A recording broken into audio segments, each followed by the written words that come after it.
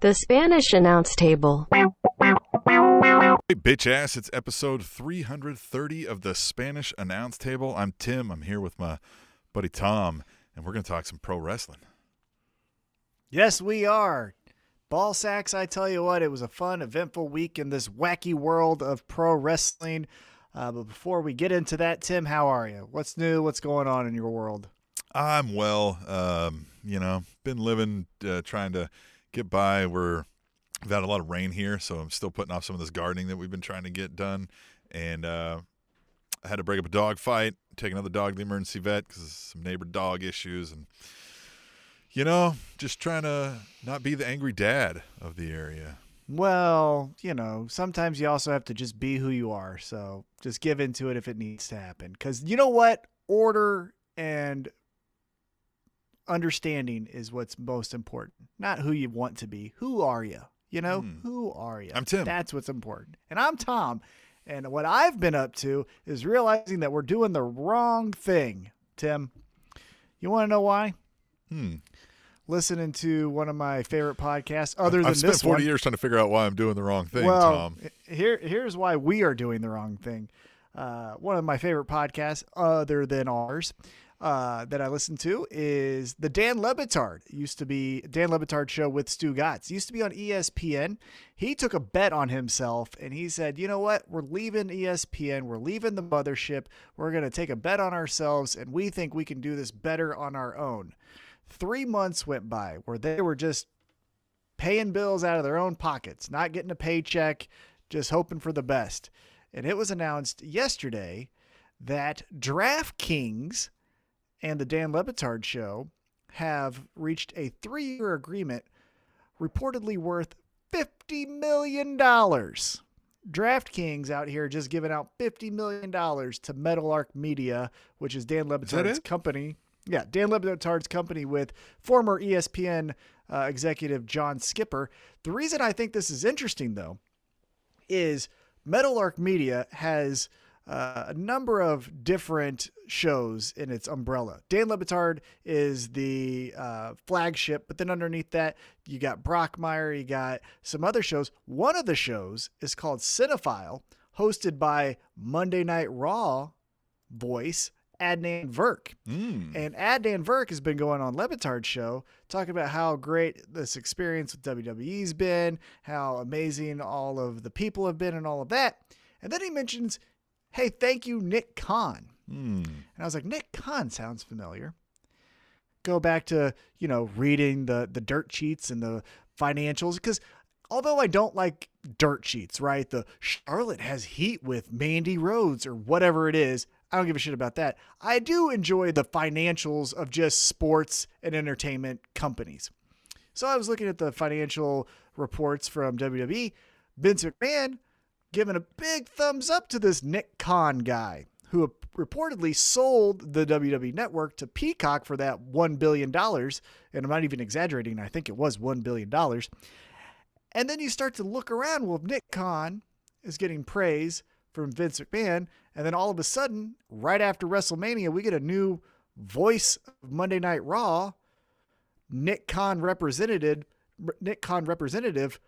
Adnan Virk, and then you get the Mark Carrano gets kicked to the curb. Now there was bad PR, but reportedly that wasn't the first time he sent a trash bag to a fired WWE employee. So this has been known. This must have just been the straw that broke the camel's back. Now Nick Khan is looking to fill that position. Very interesting to see the waves of change in WWE, where Nick Khan, for those who don't know, was essentially known as like the shadow president of ESPN because he represented so many clients and so many personalities that if he said, my client Stephen A. Smith, for example, wants, to do 2 more hours of radio, all of a sudden 2 more hours of radio appear for Stephen A. Smith. So now I'm interested to know of all these CAA guys that he used to represent starting to come over into our world. What do you think about that? Some new blood into the world of pro wrestling. I'm interested in the new blood because it's been stale over there. I think if anybody at this point, and, people with experience in doing what they're doing there, then, it couldn't hurt, I guess. I mean, anybody's got to be better than what they've been putting out. I think it's going to be very interesting because Adnan Virk is very transparent with his infatuation with pro wrestling. He grew up a wrestling fan. He obviously could tell you of some wrestling shows that he went to with his family as a young kid, but he did not know that Baron Corbin had a finisher or that he was known as King Corbin, right? He didn't know that Drew McIntyre was not the, what did he call him? The Celtic Warrior. He called Drew McIntyre the Celtic Warrior. So the details of his pro wrestling fandom are not there, but he did say he appreciates pro wrestling. Where I think this is going to be interesting is you have professionals like Adnan Virk, who calls Major League Baseball games on the regular, obviously has a wealth of knowledge from his days at ESPN, how they approach this wacky world of pro wrestling, especially, as you mentioned, the older generation is starting to kind of find retirement or unfortunately passing away in regards to like a Pat Patterson. So now if you're getting this new blood in here and they're saying like, what? You can't say a word like wrestling or refer to a championship as a belt? No, that's fucking dumb. Now, how does a wrestling fan like us, me and you, consume this content? So it's going to be an interesting few months and years, assuming Nick Khan is there for that time period, and how WWE unfolds into kind of his image, because Vince, still runs the show, but Vince ain't going to be there forever. Yeah, that's the interesting point, is Vince ain't going to be there forever, and soon it's going to be Stephanie and Triple H, and like, how do they attack things like this? And like, are they going to get rid of the yes men? Is it going to be like North Korea when are they going to, anybody from the old regime is out, Yeah. So it'll be interesting. But let's table that conversation for a little bit later, because we'll get into that crud known as WWE Raw, SmackDown, and other properties from the World Wrestling Entertainment. But let's get into our favorite brand in pro wrestling. That is AEW. You can call us AEW marks, whatevs. If we like something, we're going to tell you. And right now, we like AEW. So last night was AEW Dynamite. And before we get into a breakdown of all the action, high-level overview, what did you think? Did you come across, or did you come leaving going like, I can't wait for blood and guts? Or yes, that's how I came across. I felt like this was one of the better episodes they've put out in a while from start to finish. I thought it was action-packed. There were storylines galore.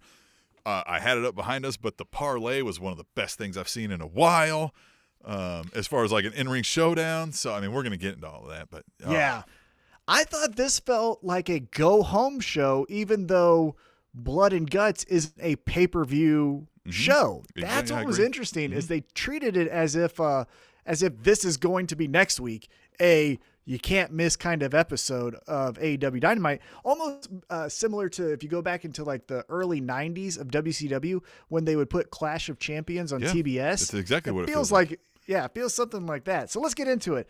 The episode kicked off with the number one contender, our favorite, Hangman Adam Page, taking on the Machine, Brian Cage. This match was not in a cage, but it was one-on-one. Right. And it starts off with Brian Cage attacking Hangman before the bell even rings, and just wall-to-wall action from there. What did you think about the opening match here from Brian Cage and Hangman? Intense. Gosh, I mean, Cage throwing Hangman around, him taking it up, and just rooting for Hangman the whole time. They've done a good job of still making Cage, who's a physical specimen and can do all kinds of things, and you like the guy, he's still making him a good heel that you want to root against in the ring. The outcome, I was disappointed in. I'm always sad when Hangman loses, but it is what it is. So let's talk about that. We had for a few weeks, even in kayfabe world, being told that Hangman's the number one contender. So Hangman and Kenny Omega, although they didn't really initially address it, they did bring it up one time to Hangman in an interview, and Hangman kind of just sidestepped it. But Hangman versus Kenny Omega, that's what you can look forward to here coming up soon in AEW. And now Brian Cage, it's not a clean victory, right? Because we mentioned he attacked him before the bell rang. The Dark Order does come to make the save to like get things level, but Brian Cage overcomes the number one contender, Hangman Adam Page here, gets the victory. What do? Do we now say Brian Cage is the number one contender? Because he wasn't the number two contender. I think he was in the top five, but now what do we do? I don't know how they're doing these rankings, right? I don't know if it's, 4 schmucks sitting in a room, probably is, and they're going, well, we got to give some credence to records, so they look at that, and I think they were like, oh yeah, Hangman number 1. But then I think they were like, oh, it's too soon to do the Hangman Kenny Omega thing, right? So I you know what? Here's where it would work. So we saw Hangman. He's the number 1 contender. We saw this a couple weeks ago. He's in the back with, the Dark Order boys, and they're goofing it up. And he's like, I'm going to go get egg rolls and stuff. But he sidesteps the question of being the number 1 contender. He's like, never mind. Let's roll around a few more weeks. Kenny Omega gets through whoever he's going through. Hangman Adam Page is number 1 contender again. They go, hey, you ready to challenge for the thing? And he's like, I really want to take on Darby Allin for the TNT title. And they're like, oh, nobody's done that yet. Like, yeah, that's a thing you can do. And he'll be like, yeah. And they'll be like, okay. And then he loses that somehow. And he's like, oh, shucks. And then number 1 contender again. He's like, oh, yeah, I got to go pick up Johnny Hungy from the bar. Like something like that where we're like, why are you ducking this, man? Like, why are you... Yeah, so that's a story that we could tell with Hangman feeling too much pressure from the moment and says, I crack under the pressure. I lost to Brian Cage. If this was on Dark or Elevation, I beat him 10 times out of 10. You say I'm the number 1 contender, and all of a sudden now I got 2 left feet and I can't pin Brian Cage. On the other end of the spectrum, you have Brian Cage here, which is very fascinating because they have flirted with the idea that Brian Cage isn't necessarily Team Taz for life. So does Brian Cage say, hey, I'm beating Hangman Adam Page with no one cage side or ringside, right? Like, it's just me. I'm getting these victories. So does Team Taz, which I'm wearing right here, does Team Taz need to get kicked to the curb? And I go on my own because I got my first championship shot when I was in Team Taz and Taz threw in the towel. That shit ain't going to happen again. Nope. Next time I get a shot, it's going to be me, and I will dictate when the match is over. It's interesting. I like this. Of anyone to beat Hangman for this, he was the number 1 contender. I thought this was the perfect person to add a wrinkle into both stories for Brian Cage and Hangman. So Brian Cage does get the victory. We will see what happens. But right after that, we go into a limo, 6 guys hanging out in a limousine, talking shit. It's the Young Bucks, the Good Brothers, Kenny Omega, and Don Callis. And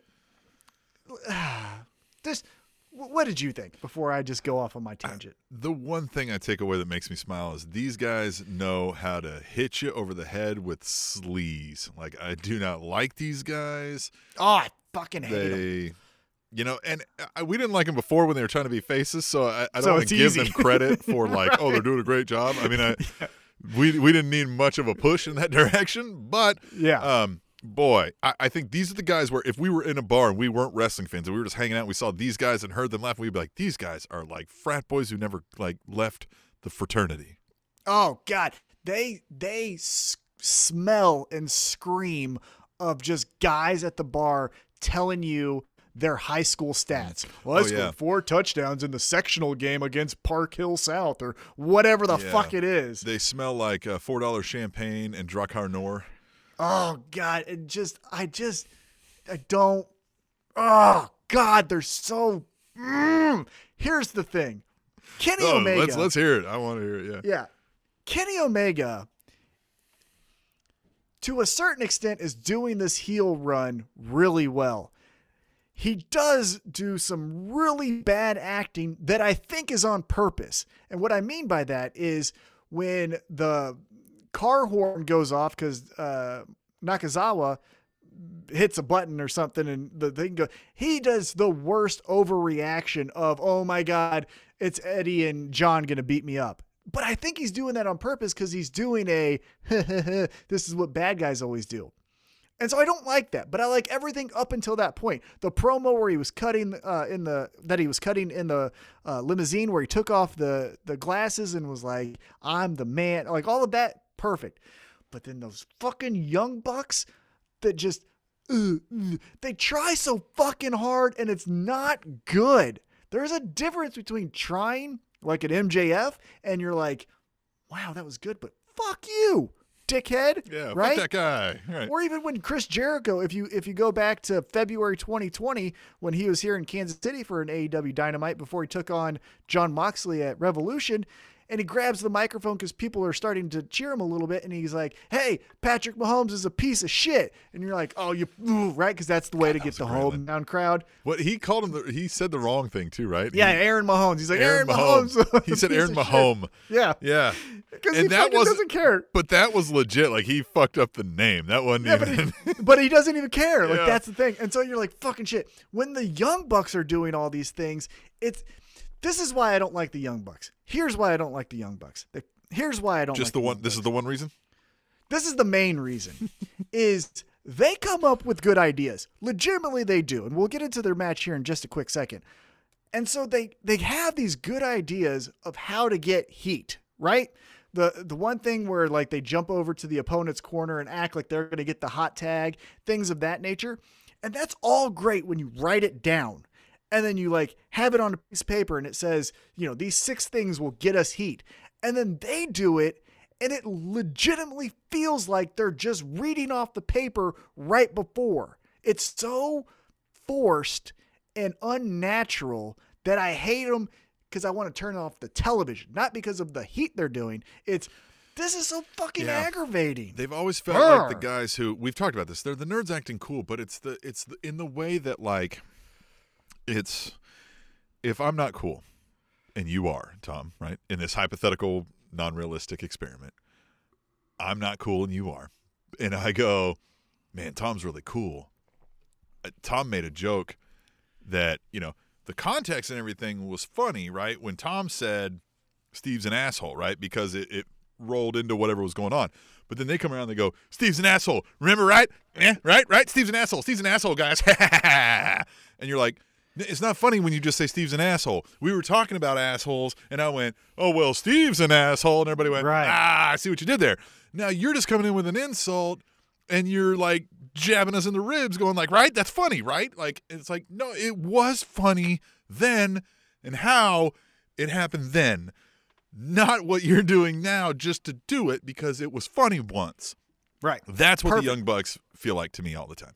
100%. So now let's get into the match. Oh, hold on. No. Yeah. Actually, close second right now, who I just don't fucking like, is the Good Brothers. And this is kayfabe why I don't like them. First off, let's break kayfabe. I don't like them. They fucking are dorks. Now let's go into kayfabe. Why in the fuck are these 2 outsiders in your promotion and no one wants to fuck them up? If you were to go back, let's go back to the Young Bucks' favorite time, the NWO, because they do the whole hand gestures. And again, to your point, it was cool back then, but then they do it and they're like, huh? And we're like, nah, well, some of us are, but you guys are fucking dorks. But, so they're doing this. Now, let's go back to that time period. When the NWO was invading, you had the 4 Horsemen and Sting and Luger, who were going up against each other, stop to address the NWO. Now, again, in kayfabe, fast forward to 2021, you have 2 Impact wrestlers that are just showing up each and every week and no one's doing anything. No Luchasaurus is saying, get the fuck out of here. No Death Triangle. Yeah. Well, they did to a certain extent, but there's no one going to that limousine saying like, get the fuck out of here, Good Brothers. When they had matches. Like, why aren't the AEW Dynamite guys going, hey, I'm not getting paid tonight because those guys get a fucking match? Yeah. What's up with that? And so let's talk about the match. Now we have the Young Bucks taking on the Seidel brothers. Very fun match. Again, it was good. They do really well. All 4 guys can wrestle a good match. Like I mentioned earlier, though, the heat segments, the Johnny Cage punch the dick felt very good on paper. But when you do it and then you just stare at the camera acting like I should fucking know what this is, even though I do, it's still like, you don't need to tell me, pal. I know what you did. Fucking move along, pal. Move along. Anyhow, after that, we got the Young Bucks beating the Seidel brothers. SCU comes out, and they said, hey, remember, if we lose, we're breaking up. And we're the number 1 contenders.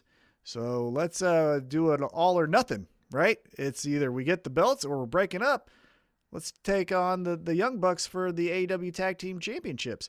So I believe, again, I'm not fact-checking here, I think that's happening next week on Blood and Guts.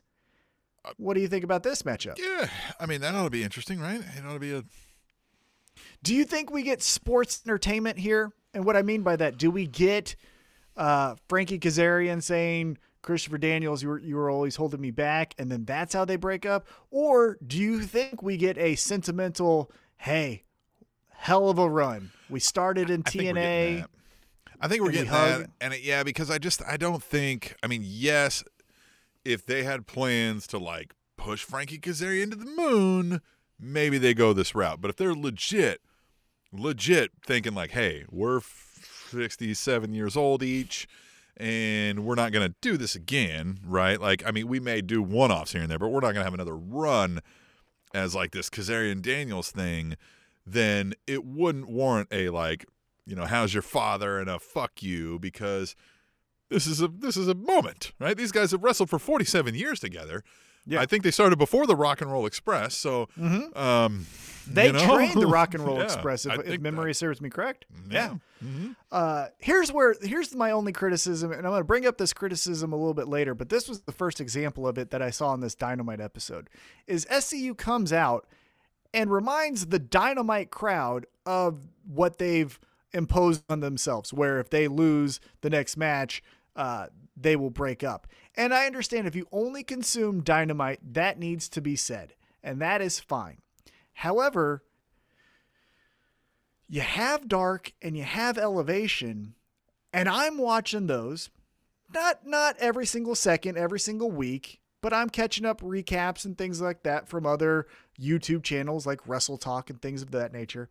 And where this is a little bit missing for me is you could have had SCU playing up this if we lose, we're breaking up thing to become the number one contenders. So you put them in a match on Dark against Jurassic Express, and they get a roll-up win in the last second to win the match. Then they go up against Bear Country, and they get, foot on the ropes, make them heels if you want, but like they get that fight from behind, they barely get the victory, and then they get to be the number one contenders. And then you can have them still go on Dynamite and say like, hey, remember me? Or remember us, because this is our stipulation. But that story wasn't told on Dark or Elevation either. And I feel like those secondary stories, like SCU's is right now, that's the time to tell us this stuff. I agree. We don't they're not need using it well enough. We don't need Orange Cassidy in a 4-second match. That doesn't serve anyone's purpose except where you add another win in his, win-loss record. But I'll get to more of that point in a little bit later. After the commercial break, we get Jade Cargill doing a drive-by promo, I'm calling him, where she just says, hey, I'm that bitch. She says, I don't need a manager, but we keep saying, I don't need a manager. It feels like a drunk person saying, like, I don't need a ride home. I don't need a ride home. Some manager is going to convince her that she needs a manager, and that's the storyline. And honestly, probably does.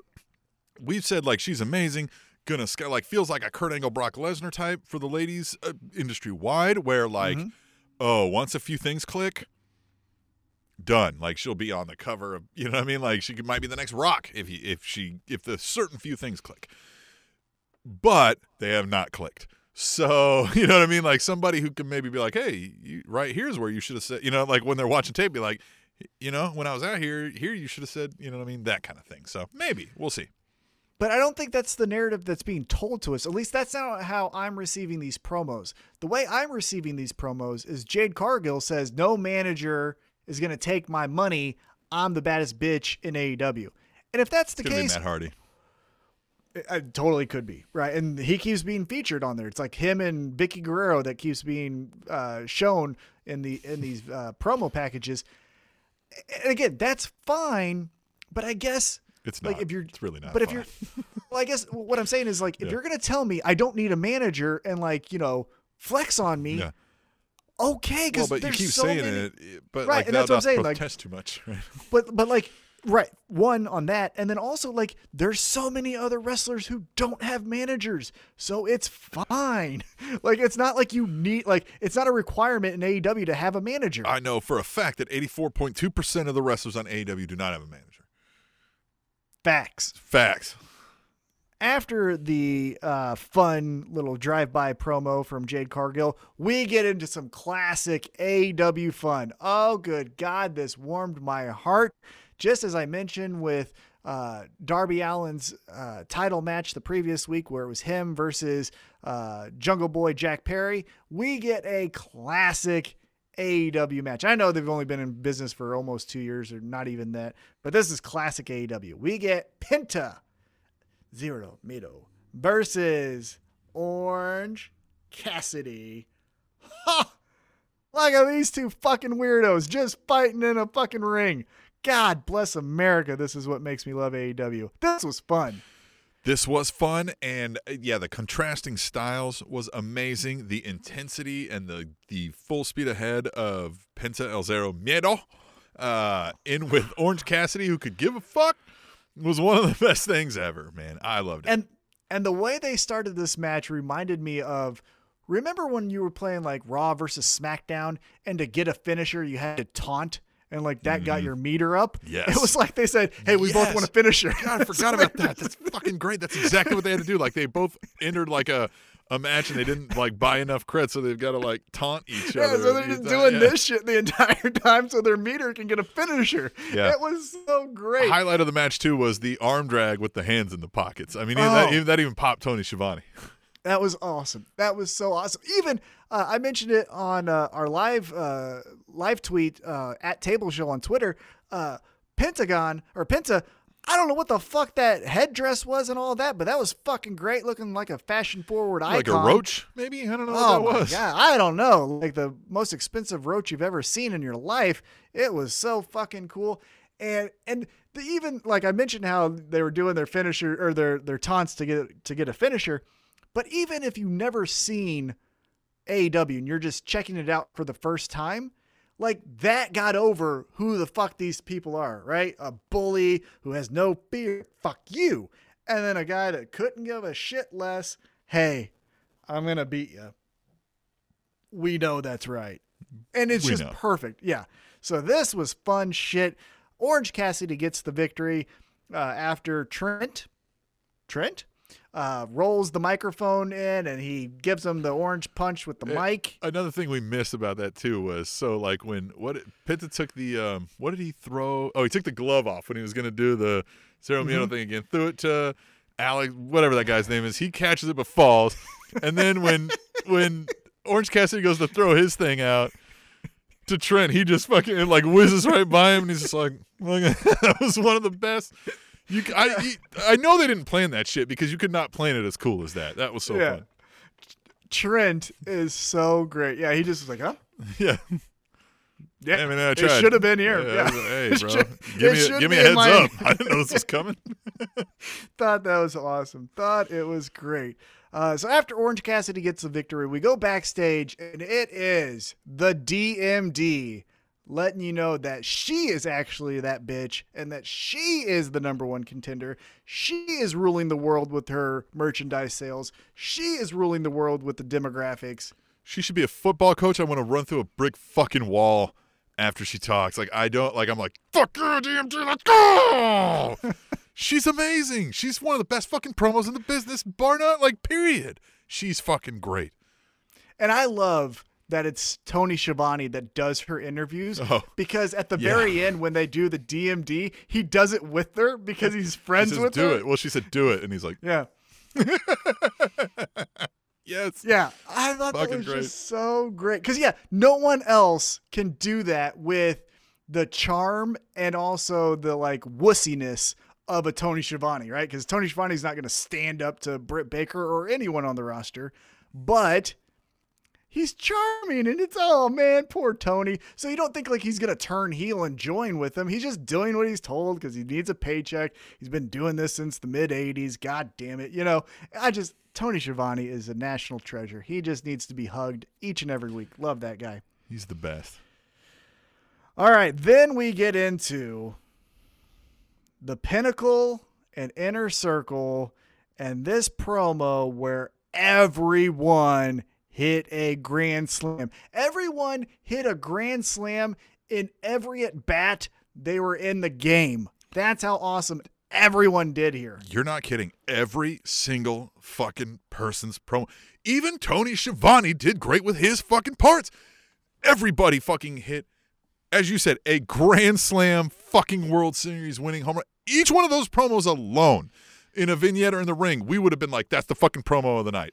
Any one of those alone. Any one of them alone, we would have said is a promo of the night. And they did 8 of those fucking things. Yeah. I love that they didn't have fucking Hager and Wardlow. Yeah. Well, that's good. Protect him, right? We don't need to ruin this. That was the best. God, it was so great. And just started off, Spears just slapping the shit out of his hand. He's like, fuck this. We get it. You fucking called us into this match, and we're going to fucking kill you. Oh, and I love Sammy fucking Guevara looked like the baddest dude in the room. The fucking FTR2, his promo made me also, I was like, oh, shit. I would have slapped him if I was one of them dudes. Man.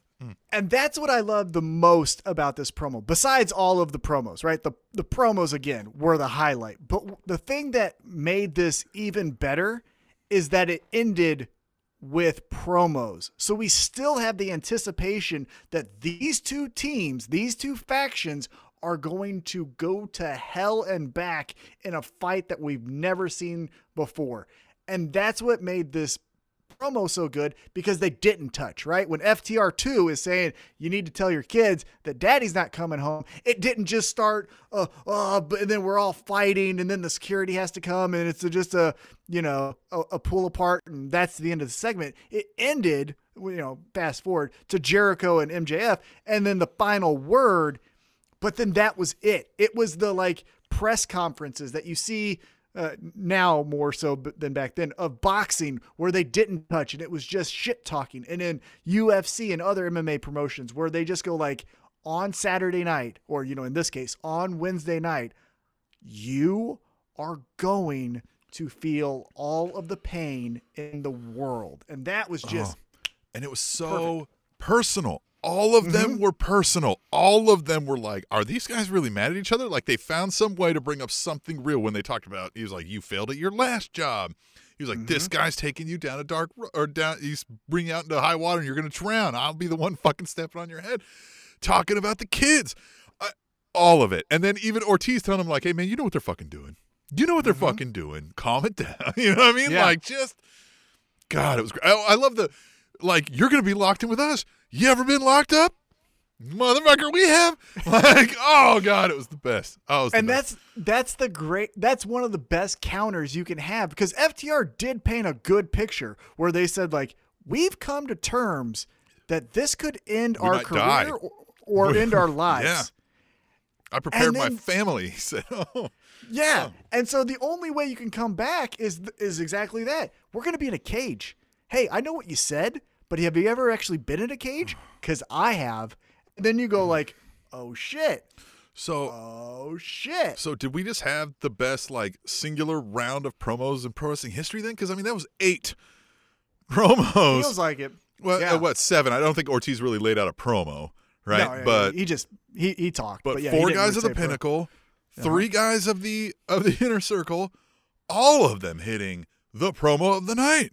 They were 1 through Britt Baker had a pretty good one, but somewhere in there, they're in the top 8, if not the top 7. There might not even be that many promos on any show ever. That was fucking great. That was such a great segment. God, that was great. And so it ends with MJF and Chris Jericho, which this whole feud is based around, and that's how it should be. Mm-hmm. And MJF says a really very almost I feel bad for you, Jericho, where it's thank you for all that you've done. It must be so tiring for you to carry this company on your shoulders. So you know what? I'm going to kick your ass and I'll take your spot. And then Jericho coming back and saying oh, remember when you said at 25 I was doing this? Well, you motherfucker, I was already selling out arenas in Japan and Mexico and Germany and all these places. You couldn't be half the man I was back then. And the summer of 69 was love, and the summer of 2021 is going to be pain and violence, and you're going to get summer early. Woo! Woo! I loved all of it. I'm so pumped for this match. I am too. And it starts off with Sammy Guevara, which instantly tells you they're not fucking around. It's not going to be body slams from Jake Hager or some chin locks. It's going to be action. If the Inner Circle wins, it'll be because he's the last one standing in the ring. But I think Pinnacle wins this. That's what you're going with. You're going Pinnacle. I think Pinnacle wins this. So let's have a quick conversation about this, since it's not a preview, but we can do somewhat of a prediction. So you got Pinnacle. Now, do you think this is the blow off? Is this the end? Is this we led to blood and guts? Pinnacle in your story wins. Does the Pinnacle go now after the Super Elite? I think what may happen is you may get the blow off of Inner Circle versus Pinnacle. You may not get the blow off of Pinnacle versus Chris Jericho, but the Inner Circle may erode around Inner Circle to the point where Jericho has nothing left and the Pinnacle still beating him down, and he's losing it because he can't get over that hump. He basically casts everybody out because of his fucking annoyance, and he can't, you know what I mean? They're like, dude, you're losing it, man. Like, it's over, you know? And they're like, he's like, no, and whatever. And maybe we get a change of Jericho out of that. He might take a break. He could probably use a break at this point. Yeah. I mean, you know, I don't know. I mean, look, maybe I'm wishful thinking in that, but, you know, if the Inner Circle wins, the only thing that makes me think Inner Circle wins now is because of the way Sammy Guevara spoke, and I could see him going end to end, being the guy to fucking stand there and be like, I'm the fucking shit. Well, and that would make sense from a storyline perspective, because even Chris Jericho made reference to it where he said, hey, MJF, you were such a dickhead. You made Sammy Guevara quit, you asshole. And so this is his return to action. And that's where all the Spire is coming from and, you know, things of that nature. So it would make sense if the Inner Circle wins. It's Sammy Guevara as the Iron Man. Hey, I'm now the Randy Orton. If this is Evolution, I'm Randy Orton. Everyone else is just taking a back seat. I'm the superstar. Mm-hmm.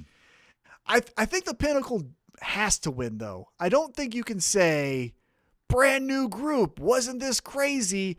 And we just lost, and now what's next? Like, I think MJF, for his character standpoint, has to stand on some type of like, yeah, I'm the best. Don't you see who's around me? And they have to have some sort of winners, whether it's FTR as the tag champs or Shawn Spears as the TNT champ, something like that, where he's like, yeah, this is the best fucking group. Look at the gold. And so I'm going Pinnacle as well, but I do love that theory that you have of Sammy Guevara is the all-star amongst everyone, and he's going to prove it in this match. So we shall see, but I am so excited about it. Cannot wait for Blood and Guts next week. And it's on free television. Well, if you have cable, it's free. You don't have to pay an extra pay-per-view price. So Credit to them for doing this for us. After we get the Inner Circle and Pinnacle promo, I mean, does it get much better? We go right into Eddie Kingston. It's never a bad episode of Dynamite if Eddie Kingston is in at least one segment. And he was in this one. He was. And it's Michael Nakazawa sitting in the ring. And Kingston's like, we ain't doing this sports entertainment bullshit. Get the fuck up. I'm not doing this. You're a fucking idiot. I'm breaking your ankle. I'm breaking your ankle. And then he says, hey, Omega, I'm going to break your guy's ankle unless you give me what I want. And then Kenny Omega's like, hey, you know what? He knew what he signed up for. Mm-hmm. Fuck that guy. And so he's like, really? Okay. And then Brian Cutler tries to make his way out because Omega says, like, I got another guy. Yeah. And Omega's crawling. And not Omega, but Cutler's crawling. And Cutler's crawling because Jon Moxley kicked his ass. And so he chases Omega into the ring. Jon Moxley gets a rear naked choke on Kenny Omega, makes him pass out. And then they put Don Callis in that spot. And, does he just piss his pants. Don Callis is great. God, I can't get over how much I love Don Callis when he's like on and he's just a shit bag and like he just plays it so great. And let me go back to a point I made earlier that I want to clarify. So in kayfabe, it makes a complete sense to me that everyone in that roster or on the AEW roster is going to kick the Good Brothers' ass because they're taking their spot and they don't work here. Right. It's a different thing, though, to not go after Don Callis because he's essentially just a manager for Kenny Omega. So Kenny Omega is going to be on the show regardless. All right, I guess fuck that guy. I don't like him, but Kenny Omega's our champion, so Kenny Omega has to be on the show for ratings and all the other stuff. So I understand why people wouldn't go after him, but I don't understand why people aren't going after the Good Brothers. So anyhow, Eddie Kingston, Jon Moxley say, hey, next week we want a match. we want your little driver over here and the champ against me and John Moxley. And Don Callis, again, pisses himself and says, okay, if you break his ankle, it's off, but okay. Which is a good point, because you could have done that. You could have said, oh, I got the match, whop, break his ankle. Don Callis, being the smart heel manager, says, if you do that, the match is off, so let him go. And they do. And so now next week, on top of the Blood and Guts match, we have John Moxley and Eddie Kingston taking on Kenny Omega and the driver. I like this. This is good. Something tells me this is going to be bloody as fuck. Definitely could be. In kayfabe, the only thing that I thought was a little off is I understand we're going after Kenny Omega because Kenny Omega is the ultimate boss, and so that makes sense. However, if you could get any match from them when you have them in a vulnerable spot, why not go after the Young Bucks and the AEW Tag Team Championships?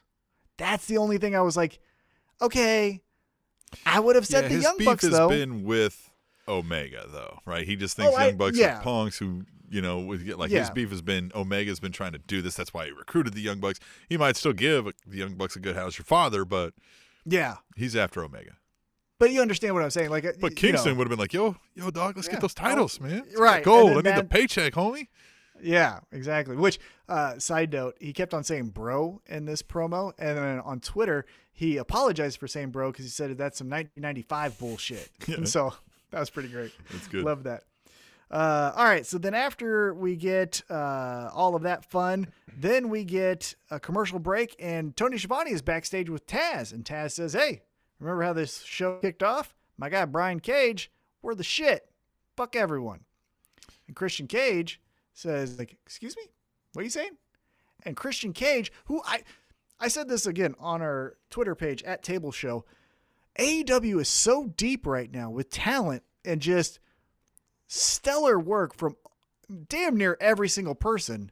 Even if I don't like the Young Bucks, again, they're the tag champs, so they make sense for being on the show. They're not just taking up space to take up space.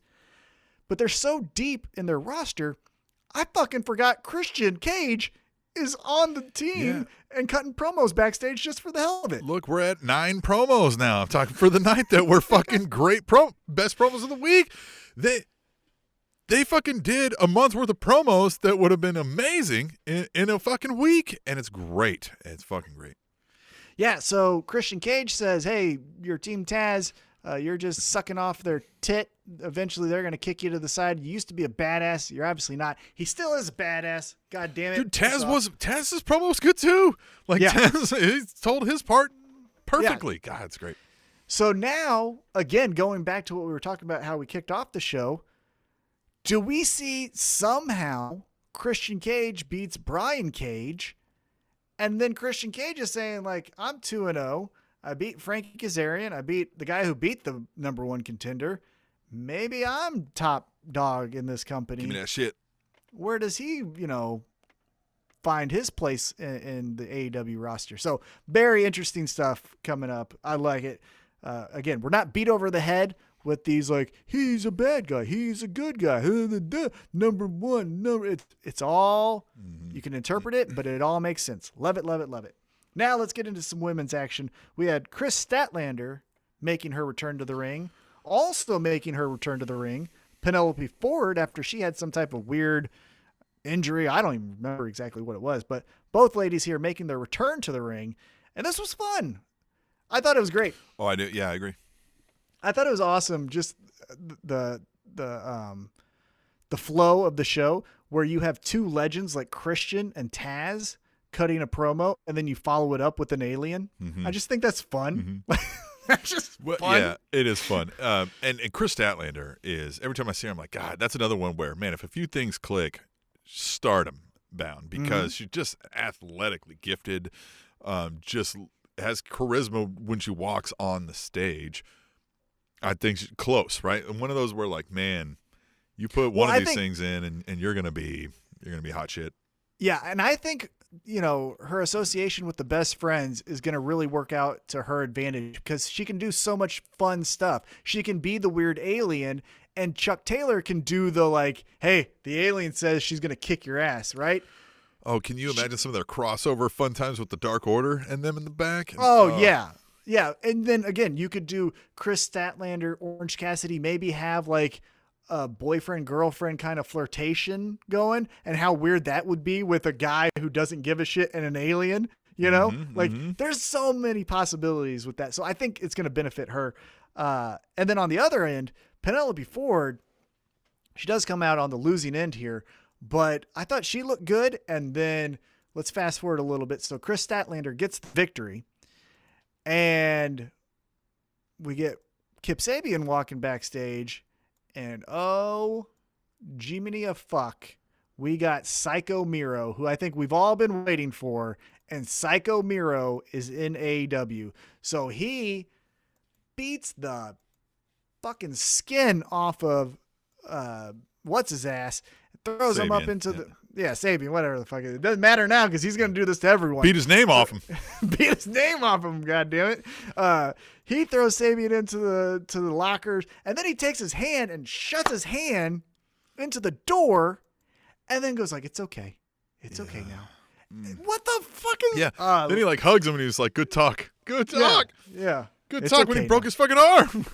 Oh, it was the best. Well, he said it. He goes, "It's okay now." So it's like Sabian had to pay this debt to get back into the good graces of Miro, which, if that's the case, what is everyone in for? Yeah. What about the people who aren't trying to get in the good graces, or he's not trying to get them in your good graces? If he broke the arm of somebody he loves. Yeah. What is he going to do to someone he doesn't like Orange Cassidy? Yeah. Foreshadowing here. I know we're going to get to the main event a little bit, but you know, a Psycho Miro and a psychotic Darby Allin, that would be interesting to me. I like that. Just going to say that out loud. I like that idea.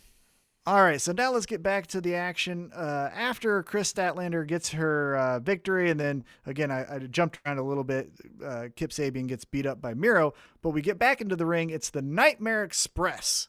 It's Quick Trip Marshall, Camarado, and then Bailey's ex-fiance taking on old guys, and then the athletic Lee Johnson. Here's this. I talked about how Dark, some things need to happen on Dark. This needed to happen on Dark. It was not bad. Yeah. It was fine. I agree. It really... There's not a whole lot of storytelling going on. This is what I'm talking about. This is just brawling every time these two groups get near each other. Now, Cody snuck onto the bus that they stole and was hiding for him instead of just going out and fighting when the fight was happening. So what's up with that, Cody? But, yes, Quad Track Marshall did his part. We're going to give him credit. You know, our biggest fan, Quality Time Marshall. Yes. But again, you know, I mean, they're fighting up on the bus. No, all that's cool, you know, sure. But like, it's just, there's still not a whole lot of like, you jumped into these cool fighting things, but you never gave me a reason to really care why you're fighting. Like, again, you're like, I'm leaving you know, you only once talked about Cody Rhodes holding you down. Only once. And ever since then, that's the last we've heard about. Now it's just, you're an asshole. So. Right. Yeah. And this would have, what I mean by it should have taken place on Dark or Elevation. I think Elevation is their more storyline driven show. I think Dark is still more just for like the first time guys and girls. But if I told you, hey, you need to watch Elevation, Cody gives quadriceps and triceps a figure 4 on top of a bus, you're going to at least tune into that, right? Like, that's what I'm saying. This moment didn't necessarily move the needle on Dynamite because, again, Blood and Guts promo was off the chain. Hangman and Brian Cage was off the charts. And so this wasn't needed. So you could have done this to elevate, pun intended, another show. And so that's where I think, again, I love AEW. They're great. Awesome. Love it. But we could have done something different here. We could have maybe had Miro in a match, and then Miro brings out Kip Sabian and give Miro a match to show that how psychotic he is. And then you could have put Cody in this quads and tits on Dark or Elevation, and then you do that. Cutie Marshall. Thanks, pal. Love you, man. Hey, we're going to get to you. But, man, you know, I know we keep forgetting, man, and every week. We started late. I think he's still on hold. Let me tell him. Well, we started late. The NFL draft is going on right now, so we had to check out who the first overall pick was. Shout out to our good friend Tony Khan for making that pick, it looked like, because he was in the war room clicking and dialing all the knobs there to get Justin Lawrence as the first overall pick. So we're a little bit late. Yeah, hey, Cutie, we'll get you next week. I just sent him the text, told him, like, hey, man, sorry. I know you're waiting on hold, but we can't get to you. We've got Tweet the Tables to get to again. More on that later. That's how you, the fan, that might be apt. How you, the fans, can interact with us on the show with Twitter. But, Cutie, we love you. We're going to get to you. I promise. I'm sorry we didn't forget you, but we can't squeeze you in. We could never forget you, Cutie. Time. Look, quality time. Cutie, you know what I'm quality talking about. Quality time. Got no time. You know what I'm talking about, Cutie. Love you, Cutie. So with this match, though, the factory wins because Anthony Ogogo getting over this punch to the gut, which I do like. Credit to Billy Gunn for having the ribs taped up going into this match. So I like that. That's how you get a move over, is you have someone else say, like, fuck, I'm still goddamn hurt. Look, that is going to happen once. Darby Allin or one of these psychotic, push it to the limit kind of wrestlers, Joey Janela, is going to take a real fucking shot to a rib from an Olympic medalist, and it ain't going to feel good. So let's move on now. We get right into the main event. For your TNT Championship, It is champion Darby Allin taking on from the Dark Order 10. Now, before this, we had a very emotional promo from 10 talking about the influence that Brody Lee had on his career, how awesome having the TNT Championship would be because Brody Lee had that championship, and, all of the things that signifies. This was a good match. I really would have hoped going into it that 10 would have won. He did not. Darby Allin retains. But what did you think of the main event? Yeah, that's what's so like. There is that line, right? We say WWE is too scripted. They have too much oversight. Too many people telling them exactly what step to take and where. AEW does the flip side, it sounds like, and they say, hey, we're going to let these guys come up with what they want to do, right? We're going to be obviously guys and say, hey, we got to book this and book that, but like we'll let them come up with their promos and we'll let them say what they're going to say, which is great. And you're going to run into WWE would not have scripted 10 time to have an amazing promo. So we got an amazing promo out of 10. However, it's an amazing promo that leads nowhere because 10 was booked to lose the fucking match. So like in WWE or NXT, they would have been like, all right, let's hear your promo. And it was said that and they would have been like, that's fucking good, but we need to save that for something that's going to fucking hit, right? Now, I will say, from the grizzled, asshole wrestling fan like myself, it did make me think like, oh shit, are we pulling the trigger on 10? Oh yeah. So I will say that. This is hindsight, what I'm saying, because you're right. Because look, I mean, we know they're behind Darby Allin, but we know they've been behind the Dark Order too, and we know they like this guy. So you never know when they're like, hey, Darby's got a skateboarding competition coming up. Let's get the Dark Order, little thing. Give 10 a shot. Like, I mean, you never know that. So yes, I mean, I legitimately thought there was a chance. Don't get me wrong. Yeah, and God knows Darby Allin probably has a torn Achilles or something, and really can't wrestle for too much longer. So get the belt off him for that reason. But I thought it was really interesting how Darby Allin was in this match. Because he was babyface until he wasn't babyface. To me, one of the most heel things you can do is go after a masked wrestler's mask. That is like the ultimate sign of like, okay, what the fuck? You're breaking protocol here.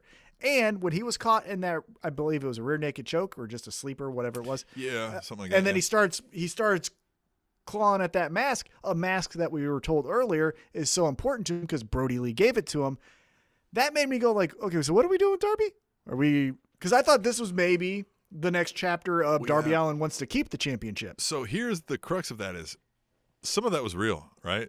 If Brody really gave him that mask, he really ripped that mask. So now I don't know if like in real life, Preston Vance or whatever, I think that's his name. Yeah. It's kind of like, well, fuck. Now I got to get a new mask. Like, like shit. Which, again, it's wrestling. It's going to happen. How could he know?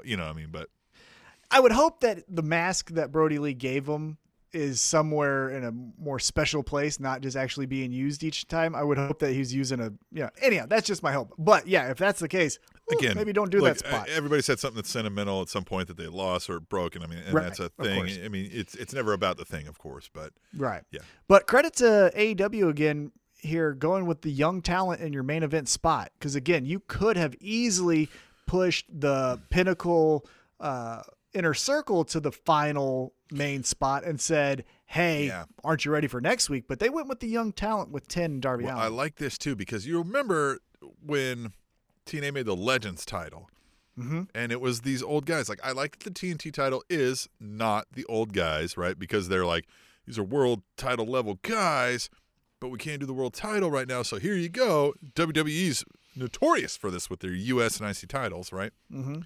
Oh, we would love to give you a world title run, but we have 40 guys. Here's a run with this. But then it buries the young guys, like you're saying. This doesn't do that. And so much that they're putting in the main event, because we're on TNT. This is the TNT Championship. All of it makes sense, feels good. But we know the real champion is the world champion, but we don't see him wrestling every night. Yeah. God, WWE was bad for that for a long time, too. World Championship match every Raw. Well, nobody's, we know you're not giving that title up, right? So, yeah, I love that they do this, and this match was great. I love the unique way that Darby got the win. That choke from behind, and still the fuck, what am I going to do? Slam back and just try to hold him down, right? And it worked. It was great. I loved it. It did. And then post-match, we had All Ego and Scorpio Sky attack Darby Allin and Sting. And credit to Sting for this reason. I felt like when he came in, especially with all the snow and pomp and circumstances, that he was going to be feuding with Kenny Omega 3 weeks ago. You know what I'm saying? And what he has done is essentially said, if you're tuning in for me, thank you so much, but check out this guy, check out these guys. And I do applaud him for understanding his position of who he is in the business and in pro wrestling, and saying, I'm going to pay it forward and you're going to see other people. And so I do appreciate that he's selling a heel hook from Ethan, from All Ego there, and Scorpio Sky, I think, is making Darby Allin, watch it. I thought that was really good. I'm confused though, Tim, and maybe you can help me out here. I'm confused on the motives of Lance Archer. And maybe I should be confused, but you have Sting and Darby Allin just, getting, bent over and shown the 50 states by Scorpio Sky and All Ego here. And Lance Archer makes the save, and Jake the Snake. It's not even that Lance Archer is disobeying Jake the Snake. They're both coming out. So what do you make of this? Your guess is as good as mine. I know, I know. We tried to say this was, he's trying to protect Sting because he wants Sting at his best, but they're not getting there. So I don't know what to do with this now. It doesn't make sense to me. Yeah, because you could go a couple different routes. You could say, hey, Lance Archer is trying to keep Sting healthy because eventually he wants to take Sting out, but we're not getting there.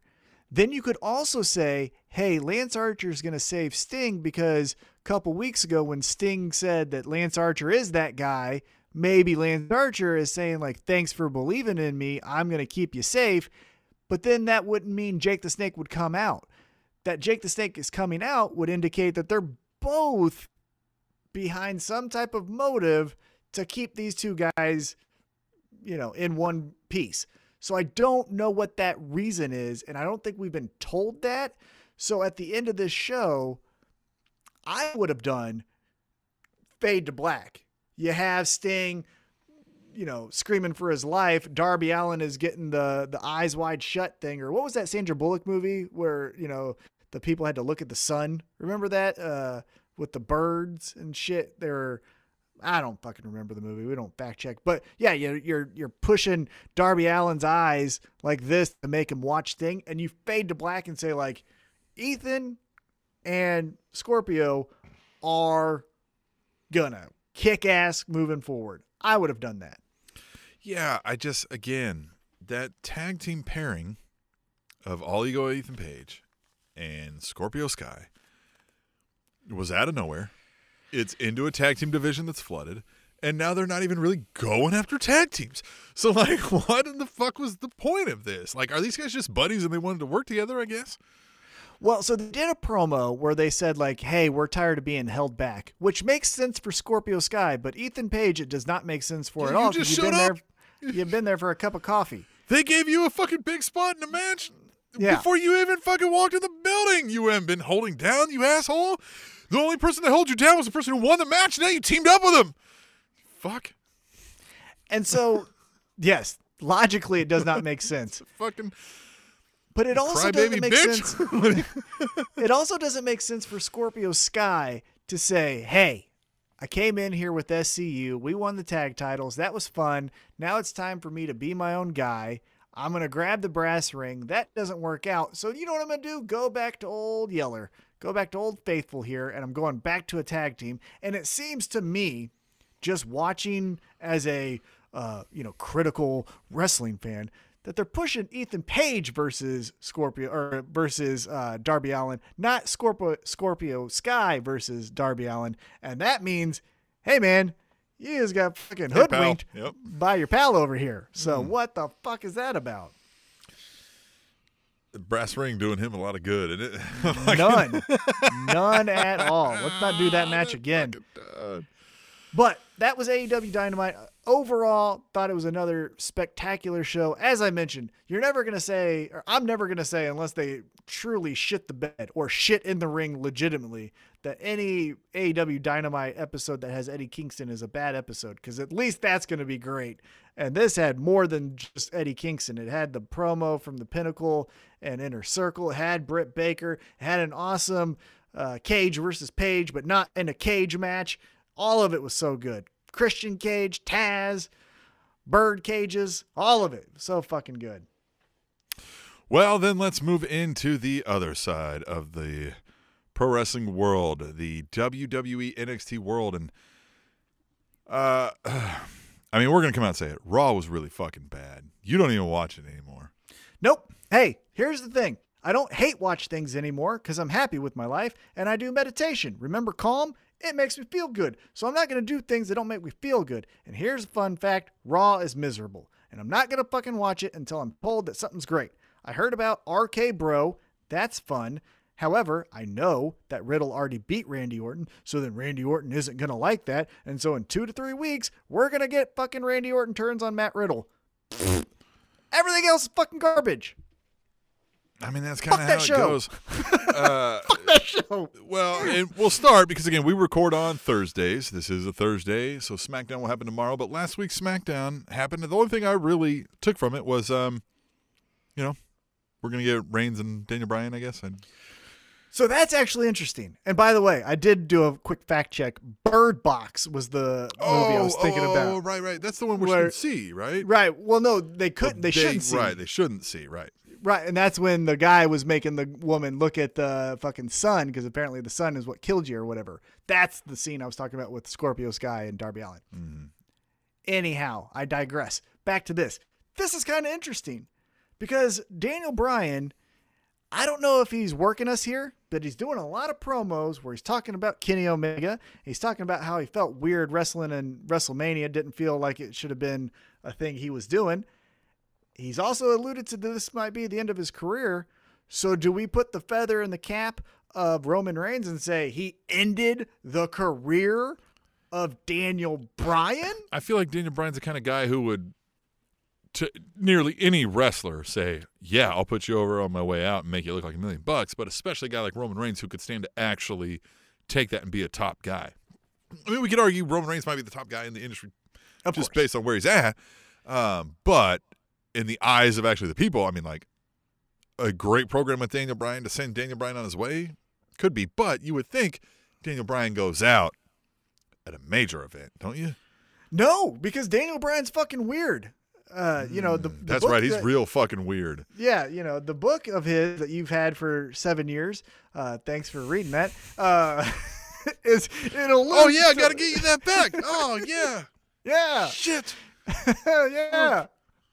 Did I sell that thing? I don't know. Seems like the T-shirts that are It seems like the I should t-shirts just go on our listeners are waiting on. Amazon and send you a new one. Just like they haven't delivered. No, so Daniel Bryan's fucking weird. So him ending it on a random episode of SmackDown would not shock me. Here's the other aspect of this story that I find interesting is it's not centered around Roman Reigns, Daniel Bryan. Going into this whole thing, it was Roman Reigns and Edge, and then Daniel Bryan. And then it was after that, Roman Reigns and Cesaro, but then Daniel Bryan. And now it's Roman Reigns and Daniel Bryan, but then there's Cesaro. So there's a lot of extra strings around this story. Yeah. Where do you think Cesaro falls in this? Yeah, it's interesting, this whole Cesaro Seth Rollins angle. They keep playing with it, and yeah, the Cesaro, they sent Daniel Bryan out to do a lot of his talking, and we may see a time and we may see a day where Cesaro has that title over his shoulder. We may see it, right? I mean, we saw it with Jack fucking Swagger, but he has still never connected the thing where people are like, fuck yeah, Cesaro's my like guy of guys. Like, I think we're all like, he's amazing. He's a fucking superstar athlete. He can do anything in that ring.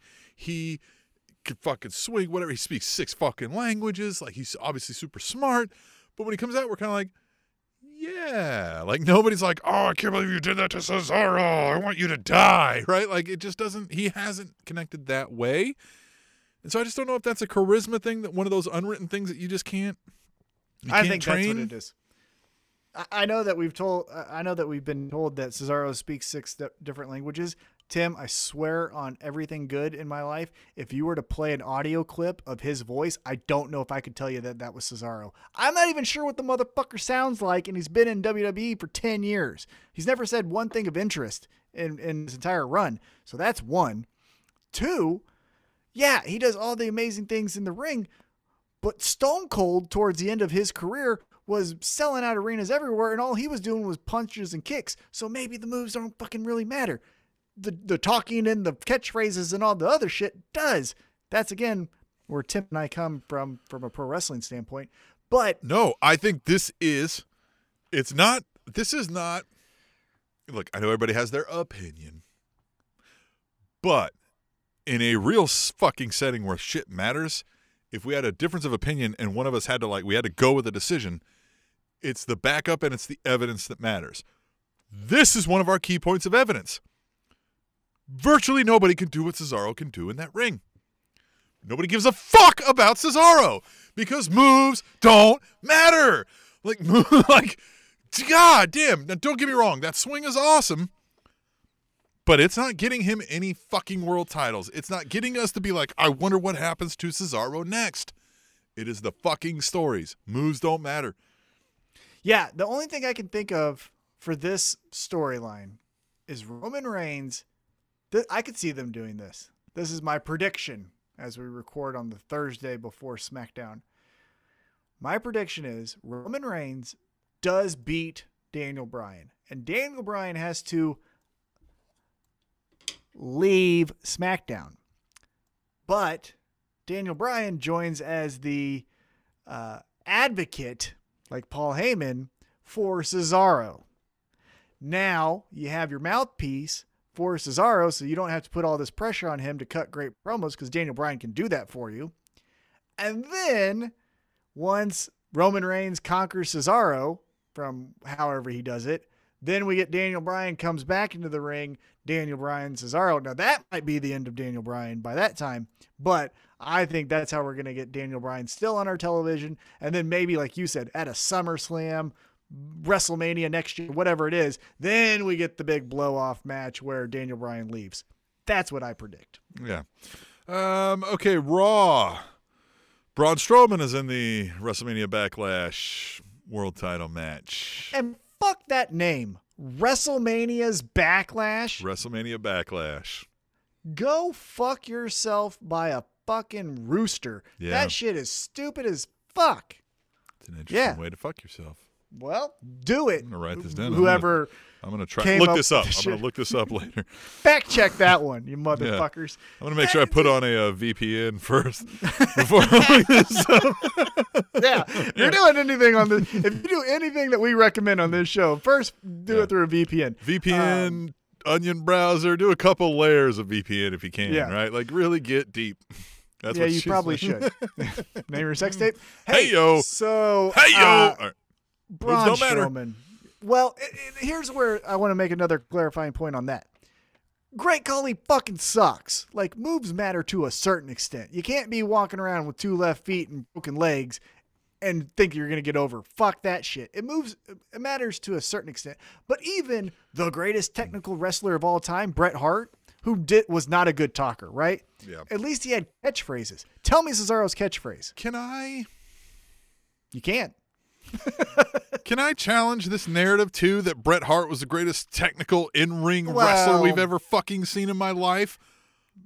Look. Fucking Dean Malenko was better. Fucking Bret Hart is a solid top 35 dude in every aspect of his game, and he's fucking acted like he's top 5 everywhere he went. Top 35? He's fucking serious. Somewhere solidly in the top 35, but that top 5's a fucking stretch, Brett. Damn. That's a good point. I like it. But what's my point? He had a catchphrase, right? We could all say the fucking catchphrase. Cesaro's catchphrase is what? This? That's Bret Hart didn't even know how to hit a catchphrase quick. The fucking thing was so long. Had to fucking turn the page to finish his fucking catchphrase. Had to take a drink of water. The best there is. The best there was. The best there ever possibly could be. In my brain. Anyhow, Braun Strowman. Oh, man. What a disappointment. Braun Strowman set a record that nobody in WCW has ever done, WWE has ever done, WWF has ever done, ECW has ever done. On Raw. What'd he do? He had the highest and lowest rated segment at the same time. He wrestled in a singles, a tag team, and a handicap match all in the same show. He wrestled 3 times? He wrestled 3 fucking times. Now, I want to talk about Braun Strowman. This is the best Braun Strowman I think we've ever seen. So he's sitting there, he's pumping iron. Fucking MVP kind of walks up behind him to fucking, they'll be like, I know what you're trying to do by getting this match. And he doesn't even see MVP. He's just like, talk. You know what I mean? And MVP's like, all right, fine, fuck it, whatever. And then he kind of gives him a little bit of, fuck off. And then Braun Strowman just kind of turns and looks at him. He's like, hey, and I'm paraphrasing, whatever. But he's like, you and I both fucking know what the fuck will go down here. So watch your fucking tone, right? Wildly paraphrasing. But it was whoa. That's the Braun Strowman it's supposed to be, because it's if he ever says that to anybody, you're like, okay, sorry. And to credit, MVP's kind of you could tell MVP was like, this guy's going to kick my ass, but I've got to play it cool, right? And he's like, all right, well, tough guy. You know what I mean? Fucking, and did his thing. I thought it was best, but yeah. He wrestled 3 fucking matches now. I don't know what their travel rules are. I don't know what their COVID rules are now, but they're going to be testing live shows, I hear. They did a live show. I can't imagine they're having too much problem getting people on site unless they just keep having issues with COVID, which again, maybe you guys should have kept fucking doing shows this whole time then. If you can't keep, but Braun Strowman's got to wrestle 3 fucking matches. I don't know. I still don't understand why he's dressed like a fucking Marine, and I don't. Yeah.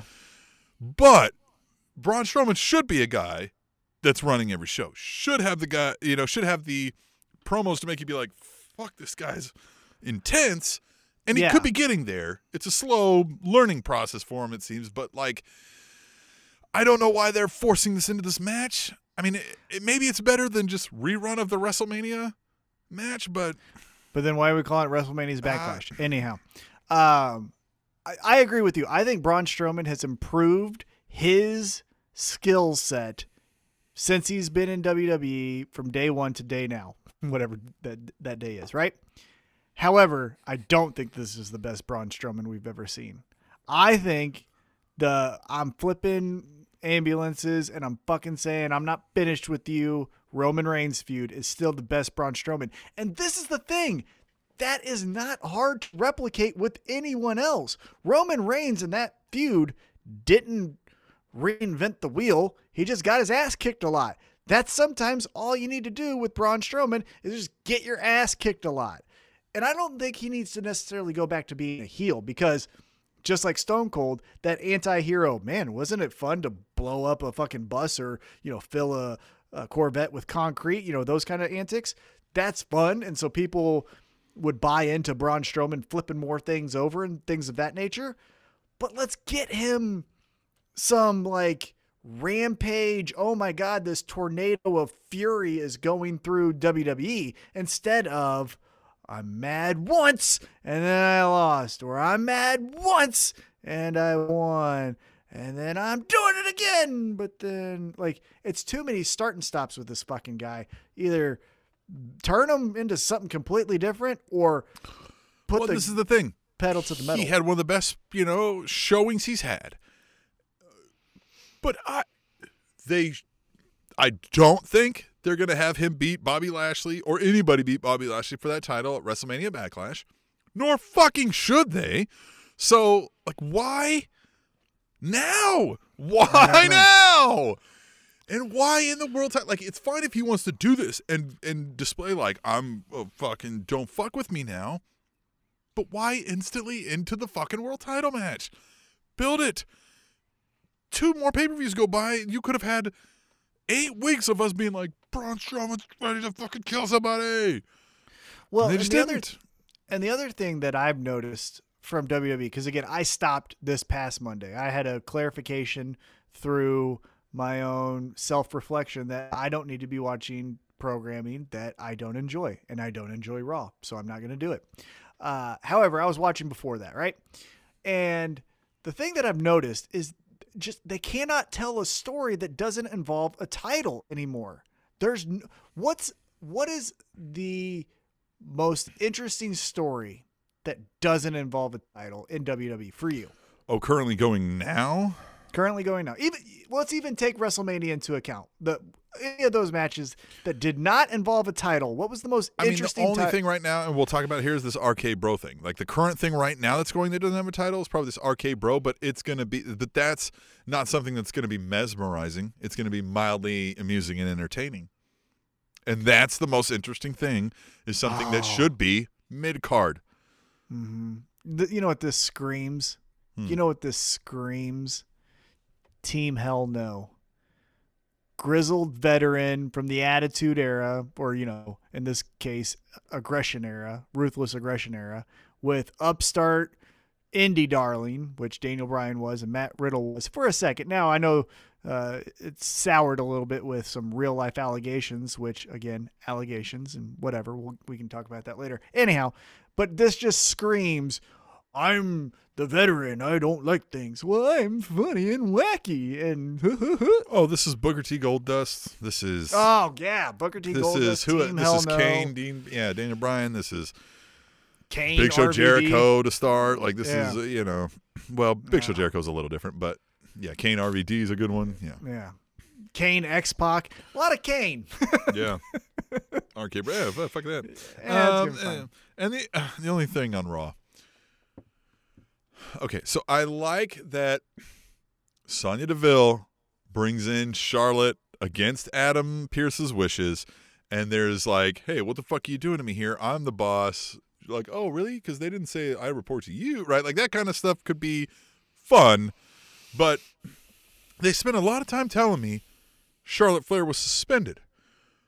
But if you wrestle on Raw, and you're on the next Raw, you didn't get fucking suspended in my eyes. I mean, right? Right? You didn't get fucking suspended. You can say you were suspended, but if I'm a football player and I get suspended for one game, if I get suspended indefinitely, but I play the next game, I did not get suspended. I mean, I know it may be on record, but that didn't really fucking happen. So what are we doing?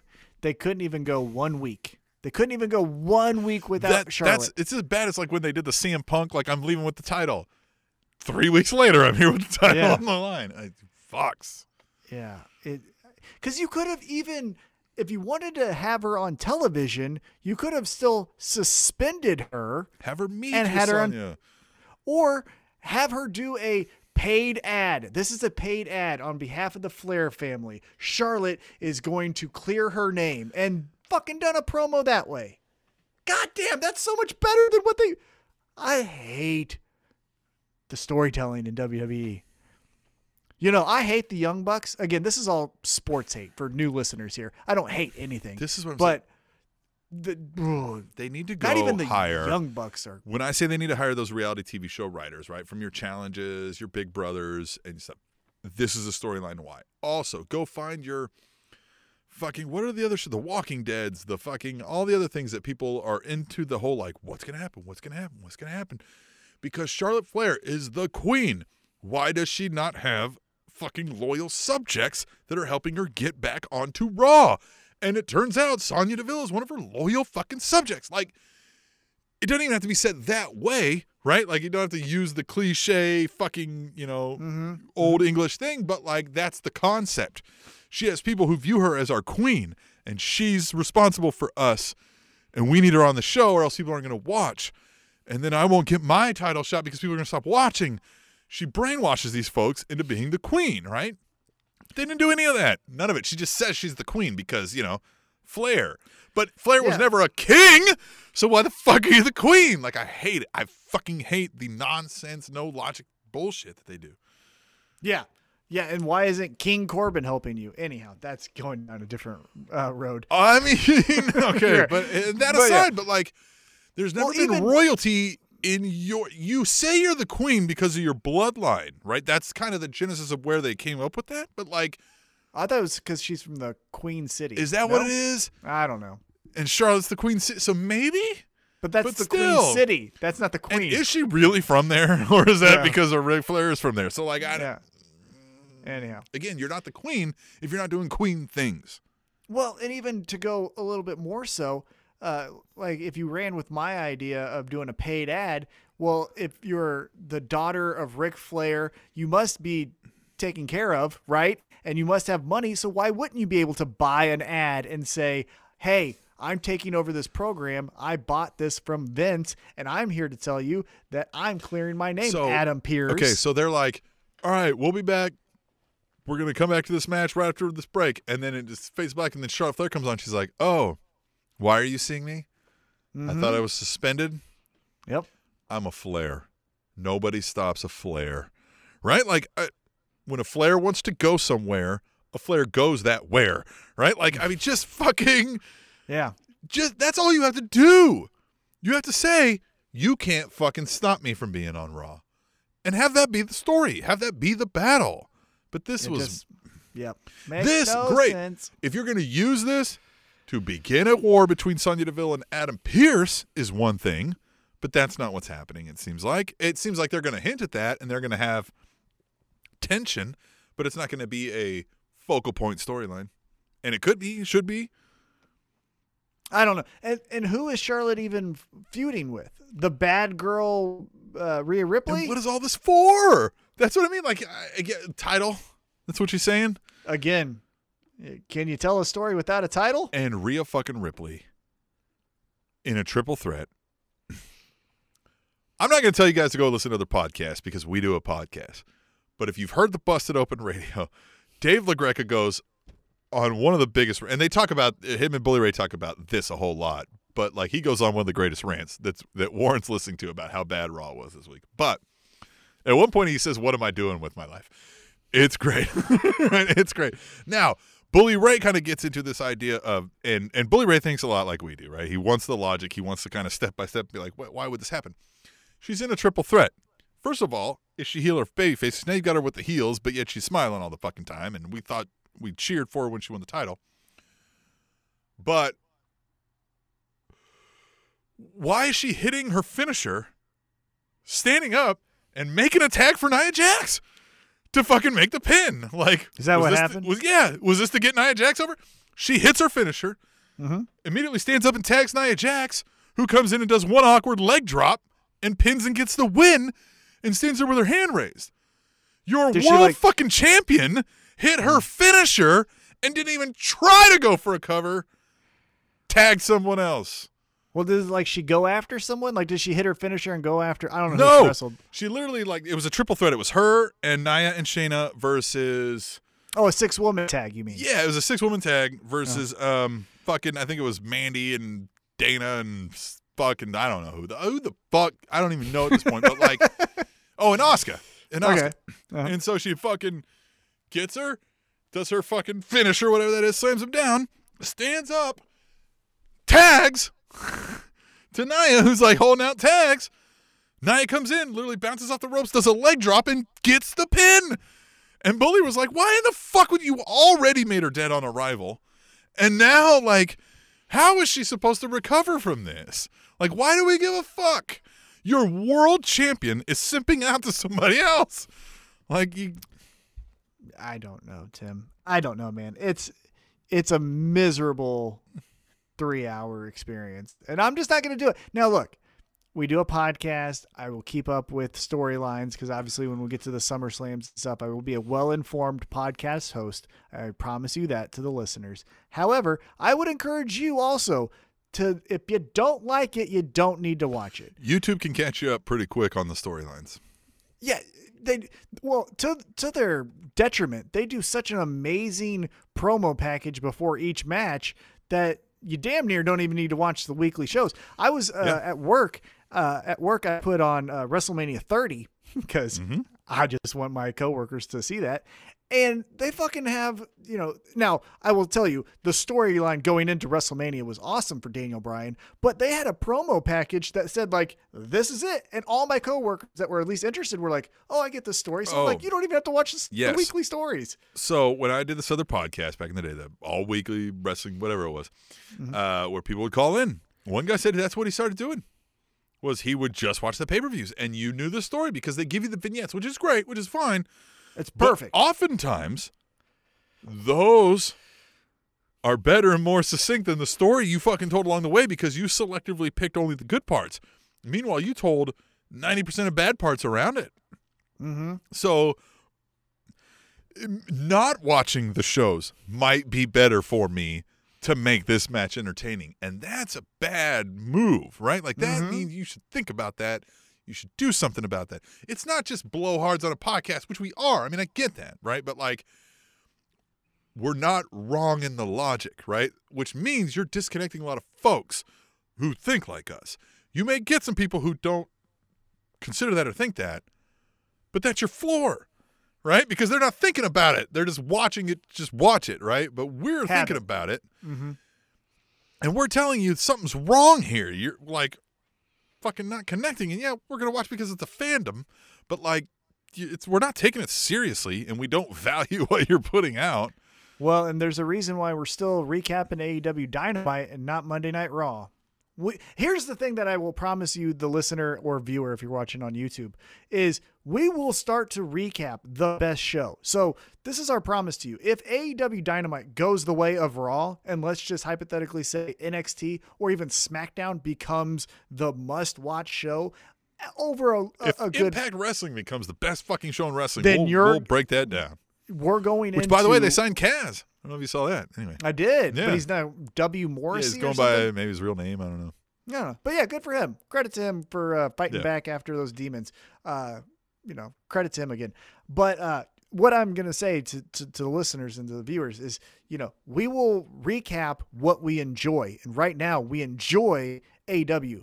Now, it is a responsibility because if we were to cover, let's say, basketball, and we liked a rec league basketball league in Indiana, it would be stupid not to talk about the NBA fucking finals. So that's why we talk about WWE, because it's still the number one show in the world. So that's why we talk about it. Cast a wide net, pal. Yeah, you got to get all the fucking ears there, pal. I will say, though, side note, if you are looking to watch something else on Monday nights that is pretty captivating, Spring Baking Championship on Food Network. Pretty good. All right. Okay. Pretty good. Okay. All right. Not Dark Elevation, huh? Going with the cakes. Well, Dark Elevation's a YouTube. You can watch that kind of whenever. Watch that whenever. So, yeah. But Monday nights, if you need it. And then Spring Bacon NXT, Championship. I don't know. I mean, not much happened there either for me. That like, I mean, the Ways continuing their thing with the Indy Hardwell and the Dexter. I like that when she was like, "You talk too much," and then Dexter threw her aside, and then Dexter took the fall. The grizzled young veterans against Ciampa and Thatcher. I mean, we've seen this, but like, that's gonna be just fucking. Oh, that's gonna be physical as fuck. Yeah. Did I miss? How did Thatcher and Ciampa become BFFs? They had like a bit of they were staring off for a while and and then I think like they had a match and then he was just like, all right, I see you're fucking and he was like, well, listen, let's fucking, they've got a fucking thing open. I think it was the tournament was happening at tag team. So he's like, I know I want to fucking win that. And I know you're good enough to win it. And so they were like, right, fuck it. You know what I mean? Yeah, that feud that they had a match on a takeover, I was like, more of this. And I loved it. And I think it was one of those, it was like, all right, you look like a sick motherfucker who might rip a motherfucker's limb off too. Let's go rip some limbs off, right? And it was like, I'm down to rip some fucking limbs off. And their promos are great because it always ends with like, they're staring, like it's like us right now, right? We're side by side. Thatcher says something. Ciampa starts getting a little more fucking heated, and then he gets up and fucking throws that chair off and walks off, and Thatcher's just still sitting there like, okay. It happens almost every time, and I fucking love it. I love it that like Ciampa just gets so pissed he's got to fucking throw the chair and leave the room, and Thatcher's like, are you fucked up now? I fucking love it. So is this our spirit animal? Is this our spirit animal? Would you be Thatcher and I'd be Ciampa? I think so. Like, I think, albeit, I mean, I get pretty Ciampa. Oh, you do? Yeah, I mean, you do. I get very Ciampa at times. Ask my neighbor over this dog fight. Yeah, and remember the soccer game? Remember the soccer? Since we've done this show, I can tell you for a fact, since we've been doing podcasts together, Tom, over the last 7 years, I have yelled at two ladies, one in their 40s and one in their 60s, and have given them the business. I mean, have fucking went full-throated military drill instructor like, fuck you. Yes. Hey, I am all about gender equality. If you're being a fucking asshole, I am going to tell you. You're going to tell you you're an asshole. I don't hit anybody. I don't fucking fight. I'm just right when I fucking say the shit to you, and I'm very loud and fucking animated about it, and they don't know what to do about it. That's how I fucking get over in the real world. This fucking lady right down the street and her fucking dog can kiss my ass, and this lady at the soccer match can kiss my ass. That's so great. I've yelled at two ladies in the last 5 years, and they average at least 50 years old. That's so great. Oh, God. And then the one guy had to, like, apologize to her son. Be like, listen, man, I know you saw me yelling at your mom. And, like, I bet that was pretty awkward. And I'm sorry, I didn't mean to put you in that position. He's like, yeah, that was pretty fucked up. But, I can kind of tell he's like, I know what my mom's like. You know what I mean? So he's kind of like, but yes, like, of course that put me in an awkward position. So I appreciate you saying that. You know what I mean? And I'm like, yeah, of course. Like, God, we weren't beefing. I was beefing with your mom. And you just happened to fucking stand there and not say anything because you knew I was right. But anyway, this is what happened. All right. Oh, God. All right, let's get to some tweets. I tell a better fucking story than they tell on Raw, goddammit. All right, let's do some tweet the tables. That's great. All right, yes, God. Let me get us set up for Tweet the Table. Tweet the Table is a fun, interactive segment that we like to play on this show where you get to chime in. We talked about wrestling for a good solid, I think we're going on an hour and a half here. By the way, Tom, I haven't told you this. We've been test streaming the whole time, and it seems like it may be working. I'll find out. Oh. If it works well, if this test stream, which is private, you can't see it yet, if the test stream works well, maybe, just maybe, we'll discuss going live. Hey, interact with us live. Yeah, that'd be great. But you can interact with us. We've been talking for an hour and a half about pro wrestling. But we're blowhards. We're the kind of guys that yell at old ladies. So what the fuck are we? Why are you going to listen to us? We want to hear what you got to say. You use hashtag Tweet the Table on Twitter. You can follow us on all kinds of social media. We're on Facebook, Spanish Announce Table Podcast. We're on Instagram at Spanish Announce Podcast. We're on Twitter at Yells at Old Ladies. We are on. I'm just kidding. It's that table show. I was beefing with your mom. I was fucking yelling at your mom, and you understood that I fucking, you know what I mean? I was right, but, you know, I'm sorry. You probably fucking looked weird. You got to explain to your mom why you didn't stand up for her. So, Twitter, at Table Show. Use hashtag Tweet the Table with your wrestling thoughts. You're watching wrestling. You're thinking about something. You're like, man, MJF was a dick. Let us know. Use hashtag Tweet the Table. We're going to read the best ones on the show, and it's an hour and a half deep, so we're going to read the best 3 right here. Tom, are you ready for this? Tom, are you ready for this? Tom, let's yell some old ladies. And first up, we got at Mr. Fourth Row. He says, at Table Show, Jay Leon whipping, a.k.a. slap and beat, with Jungle Boy on AEW Dark Elevation. Gotta love it. Hashtag Tweet the Table. I'm a dinosaur. I'm a dinosaur. Jungle Boy needs to go with that. Well, and so does Luchasaurus. But yeah, that was. And Jungle Boy, that's the thing. Dark and Elevation do amazing jobs at giving a spotlight on the JD Drakes of the world, for example. And that's great. But we need some story. You know what I mean? Like, this was good and that was great, and thumbs up, all of that. And that's okay to have on this show. But again, like I mentioned, the Cody story could be on here, or the SCU story could be on here. That's just couldn't agree more. And you know why? Because that was a great match. Had a bunch of great moves. But moves don't matter. Next, at Devil Vamp says, hashtag Tweet the Table, MJF promo about how he has everyone's future on his shoulders. That was amazing and fucking true. That felt like a knife to Jericho. And yes, God, all of these felt like a knife to everybody in that promo. I mean, we talked about it earlier. Got it up here behind us, but everybody was fucking stabbing everybody in the heart in that promo, and it was amazing. If you're building a promotion right now, is he your number one pick? If you can pick anyone to have to start a promotion, I'd probably just go with Roman Reigns, seeing what Roman Reigns can do now. No. And knowing his star power. You're wrong. He's got leukemia. I don't bet on that. So I'm going to go with MJF. Going with MJF. Not to say that I don't hope anything happens to him. I'm just saying health concerns, and with COVID and a pandemic, I'm not trying to put that guy out in a big crowd. Man, put MJF on Conan or fucking, who are the guys now? Kimmel, insulting them. It's going to draw some eyeballs, right? Like, if he's on Conan, insulting Conan like he can do. And Conan's an improv guy. Conan's like one of the smartest improv. He's a Harvard graduate, was a writer for SNL, improv wizard. And The Simpsons. Yeah. And The Simpsons, yeah. Like, MJF could fucking go toe-to-toe and murder him, and it would be fun. Oh, yeah. It would be fun. I would think so. Yeah, I'd build it around MJF. I think he's really the future, to be honest. Yeah. All right, we've got a new Tweet the Table, new member of the hashtag Table Nation.